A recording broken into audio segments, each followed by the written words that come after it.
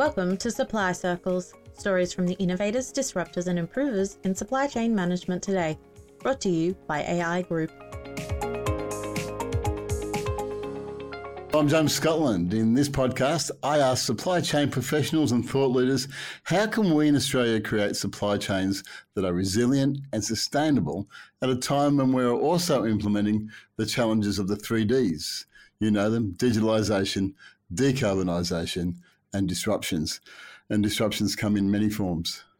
Today we've got a big issue to talk about: ambiguity. It's the key that is the underlying issue of all of the Ds.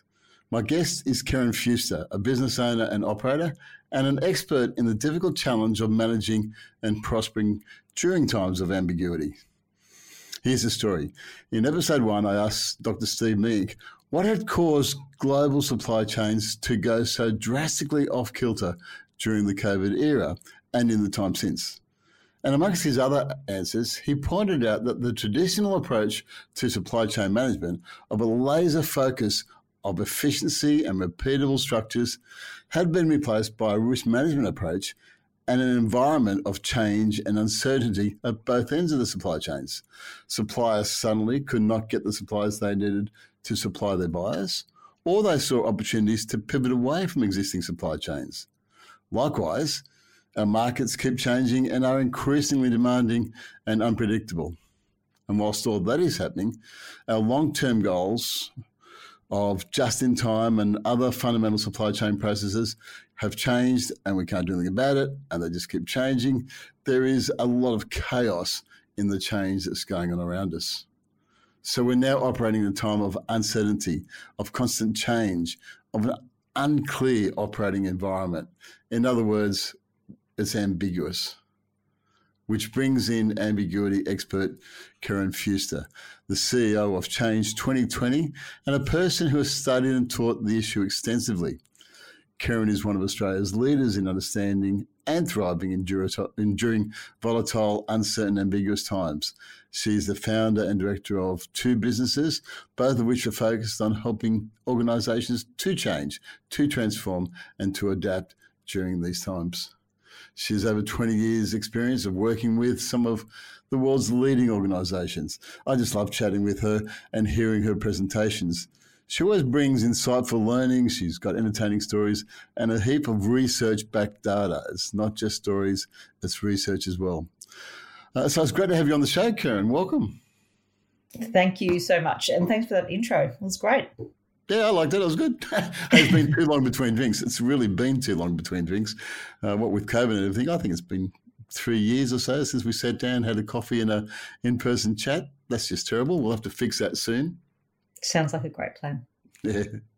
Hey, when Stephen explained the change of supply chains from certainty to uncertainty, I just knew you and I had to have a chat about this. You know all about ambiguous environments. Tell me, does the fact that you understand ambiguity mean that you're just as confused as the rest of us, but you managed a way how to make money out of it? Or is there actually structure? Is there actually a way to approach it? How did you get to this point? Yeah, no, they're all that's a wonderful big question. So how did I get to this point? I guess that my background is I have worked in a more traditional area of change management for, as you said, 20 odd years. And it would be 5 or so years ago when we started to notice that the approaches we were using just weren't sticking. It wasn't making the impact. And in particular, we were seeing leaders who just were not coping with change. But it became pretty apparent it's not actually change, because as humans, we're pretty good at change. We've been doing it forever and we can adapt. But that's if we know what's happening, if we feel like we've got some degree of control. And what we're noticing with our clients was that it was the pace and the complexity of the change. So that's what was taking over. That was what was creating that sense of overwhelm and confusion. And you said about chaos before.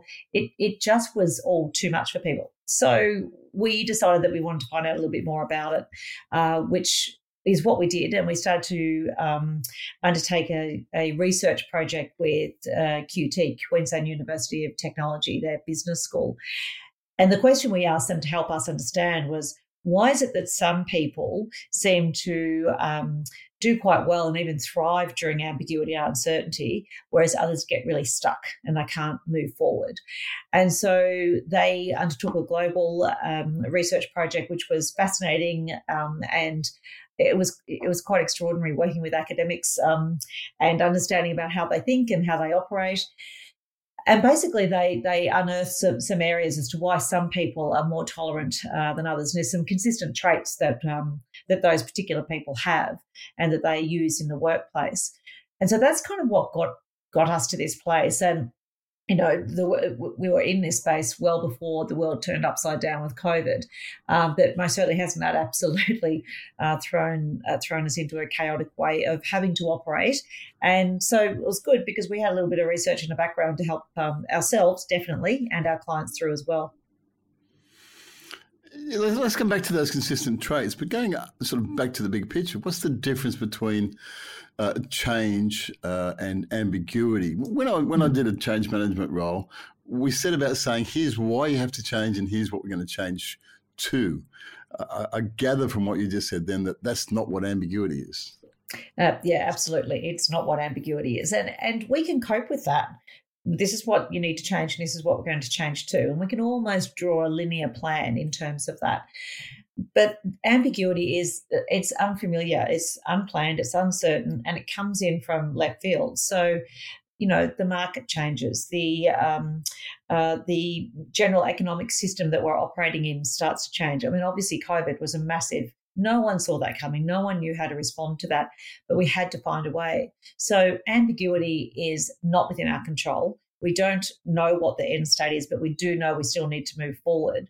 Whereas change is more of here we are at point A, we need to get to point B, and we're going to map some plans and ideas and initiatives to get us there.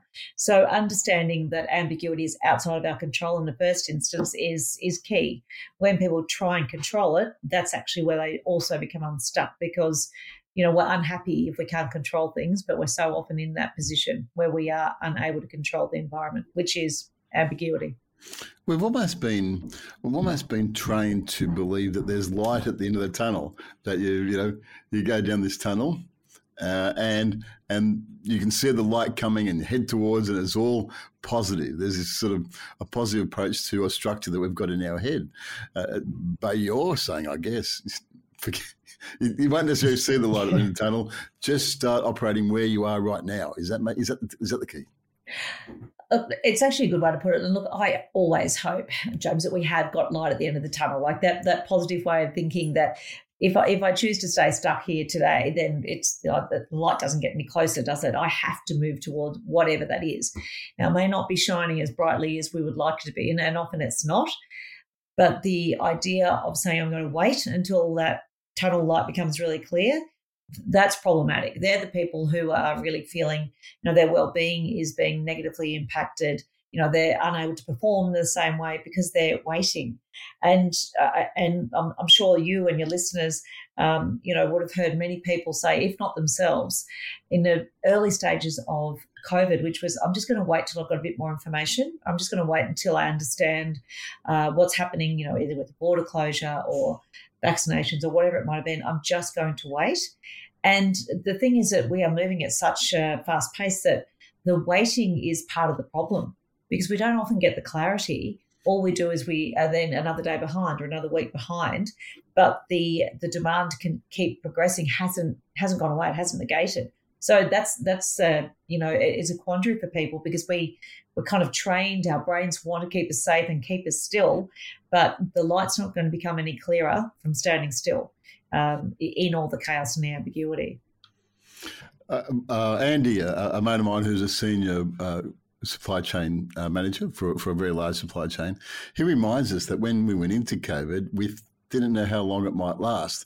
But we'd just been through the bushfires, which had lasted a few months. So we're kind of expecting COVID to last another few months, and then we'd move on to whatever the next crisis was. But then after a little while, you start saying, like you said, going to have to do something here. And it reminds me of another analogy of, a ship is safe in the harbour, but it's not meant to be in the harbour. That's not what it's designed to be. It's designed to go out there and cross the storms. it's probably a good analogy about understanding ambiguity. Just get out there and start facing what happens with the faith that you can do this. You mentioned before that there were some traits. Are some people better able to handle ambiguity? Some people do handle change better than others, in my experience. Without doubt. Yeah, and sorry for stepping over, and yes, with ambiguity, most certainly. So those who automatically have that mindset around, like a curious mindset. So I wonder what, I wonder why, I wonder how, as opposed to those who've got a more conventional or conservative mindset, or a fixed mindset. Certainly those who are able to go and seek their own information, who want to go and find out what's going on. Those our research even indicated those who have a stronger preference for extroversion because they're around other people, listening to other people, gathering data and insights from other people, they also tend to. But those who've got that openness, that curiosity, those who are able to also connect, so pattern thinkers, are really quite agile in their way of saying, well, this pattern is no longer making sense to me. So how do I bring in different points of information? And a part of that seeking different points of information comes from diversity. So organisations, teams, individuals who naturally gravitate towards seeking diverse viewpoints, and they quite enjoy, a rigorous debate. Those type of people will tend to be more open to the idea of, okay, this is different to what I thought it would be. So how do I now navigate a way forward? So that type of mindset. So, but also I have to say, those who can be quite mindful, those who can settle the noise around them. And I say noise, quite literally. So there can be noise, but the noise in their head, the noise of the people saying, we should do this, we should do that. And all of that type of action that sort of really makes our head busy and can be very confusing and overwhelming.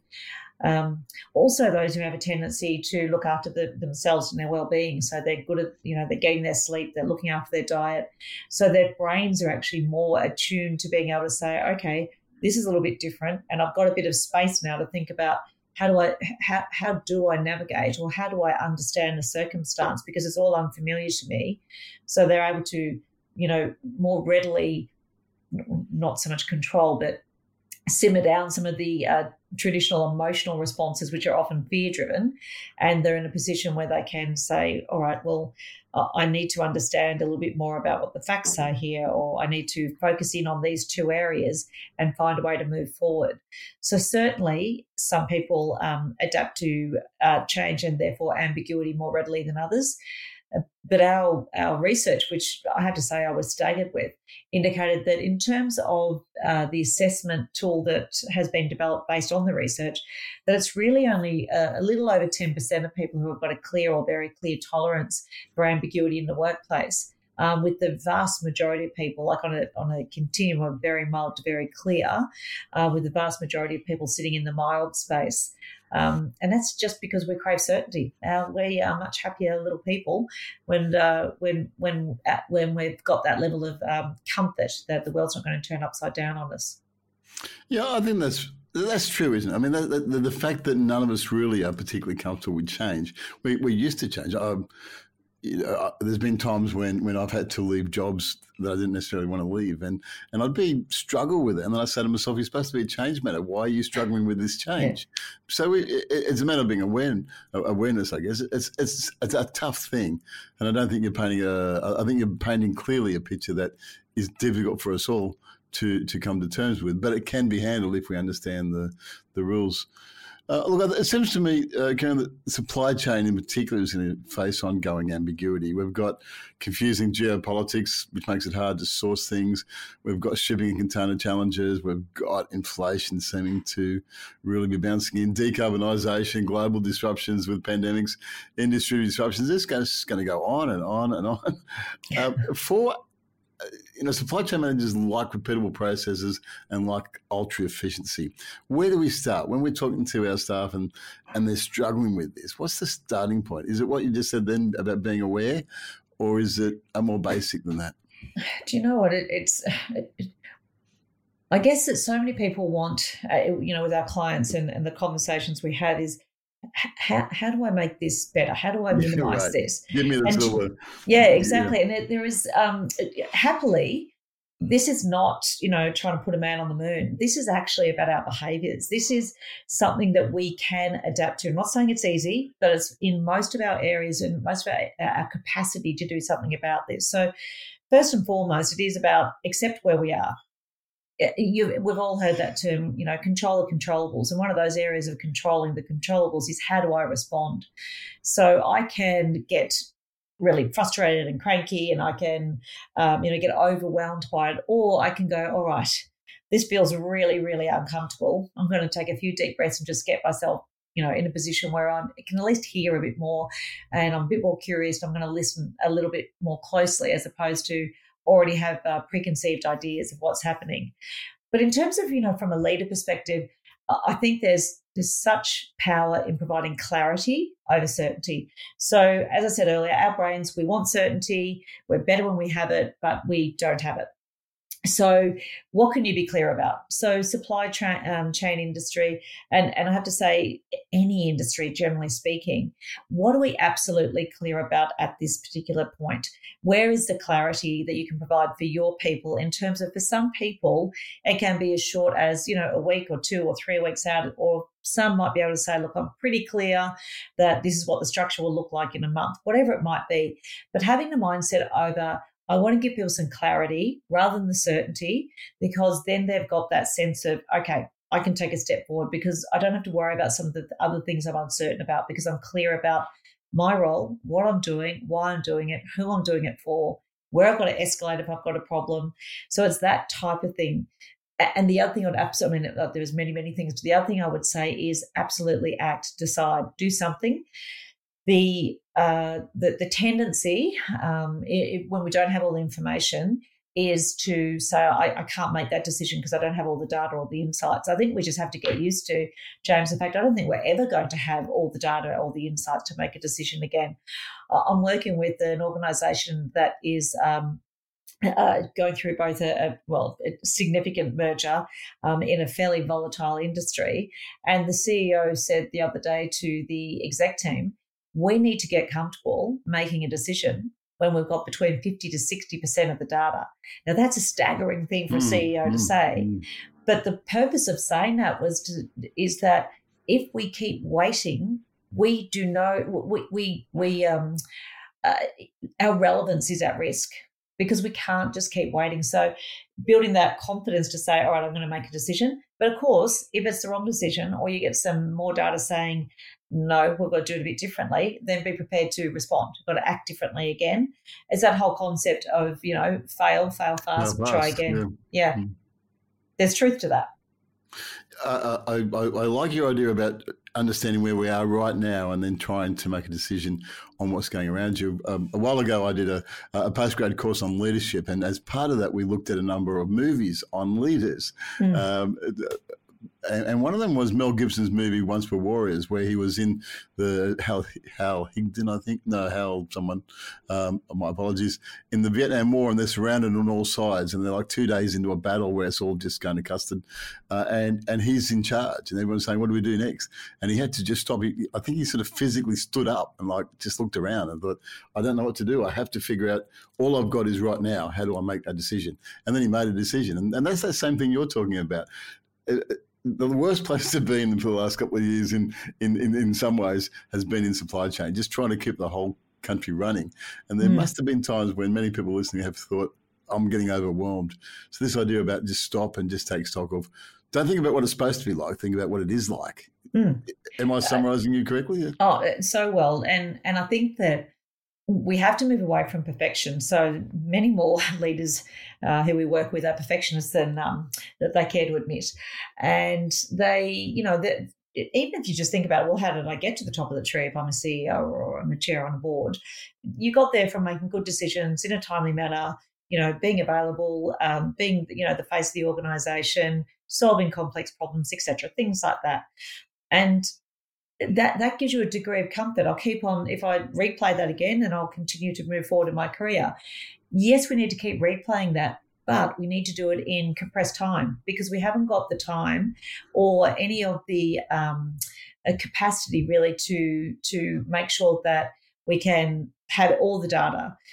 We just have to find a way to keep moving forward. So I think that that knowing that we can still be successful in this situation and find a way to progress forward and look after ourselves and our well-being is just key to success these days. I think it's, being adaptable to ambiguity is critical for leaders moving forward.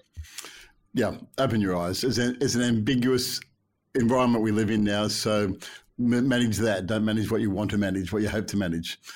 I want to talk about leadership. After the break, let's come back and talk about leadership in ambiguous environments. If you have supply chain or business improvement challenges, contact AI Group's Business Improvement and Growth Hub. The Big Hub is a library of practical and relevant resources designed to assist member businesses to grow and improve. The Big Hub also includes an extensive network of experienced, pre-qualified business improvement consultants. For more details, contact big@aigroup.com.au. That's big@aigroup.com.au. One of the things that I really respect about you and like that you do is that you often speak at executive MBAs and MBA forums to help the new leaders that are coming through to understand about ambiguity. What are they seeing? I know you did one recently. What are they fearing or what are they concerned about as they head into the workforce? And what's your message to them about the modern world? I guess that what do they fear? It's the same thing that they fear that somebody who's been in the workforce, who might be towards the end of their tenure, which is, how do I perform? How do I make a difference? How do I ensure that I'm having the impact that I want to have? How do I remain relevant?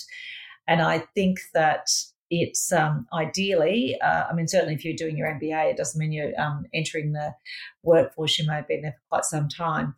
But, for people to be comfortable around the fact that... You might be moving into a new level there, that's all. I guess what I mean by new workforce, yeah. Yeah, most certainly. So understanding that being right is not necessarily, that's not the ticket to play anymore. Being adaptable is.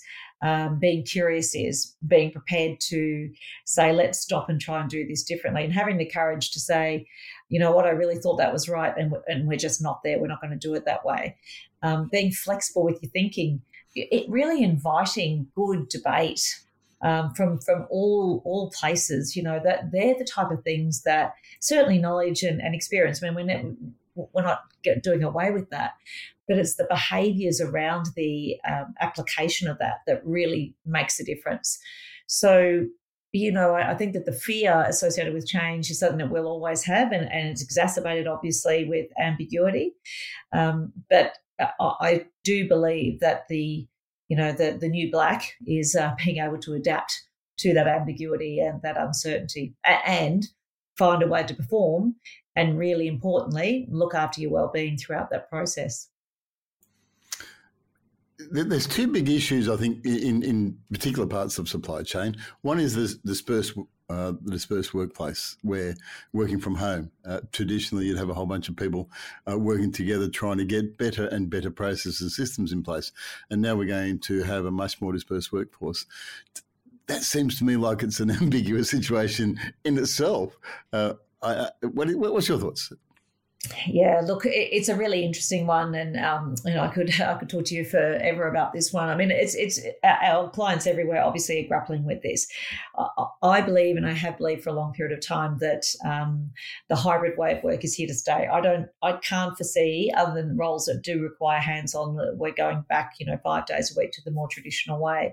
We know that we need to be able to access skills from globally, and we can do that if we've got a mindset around a remote working environment.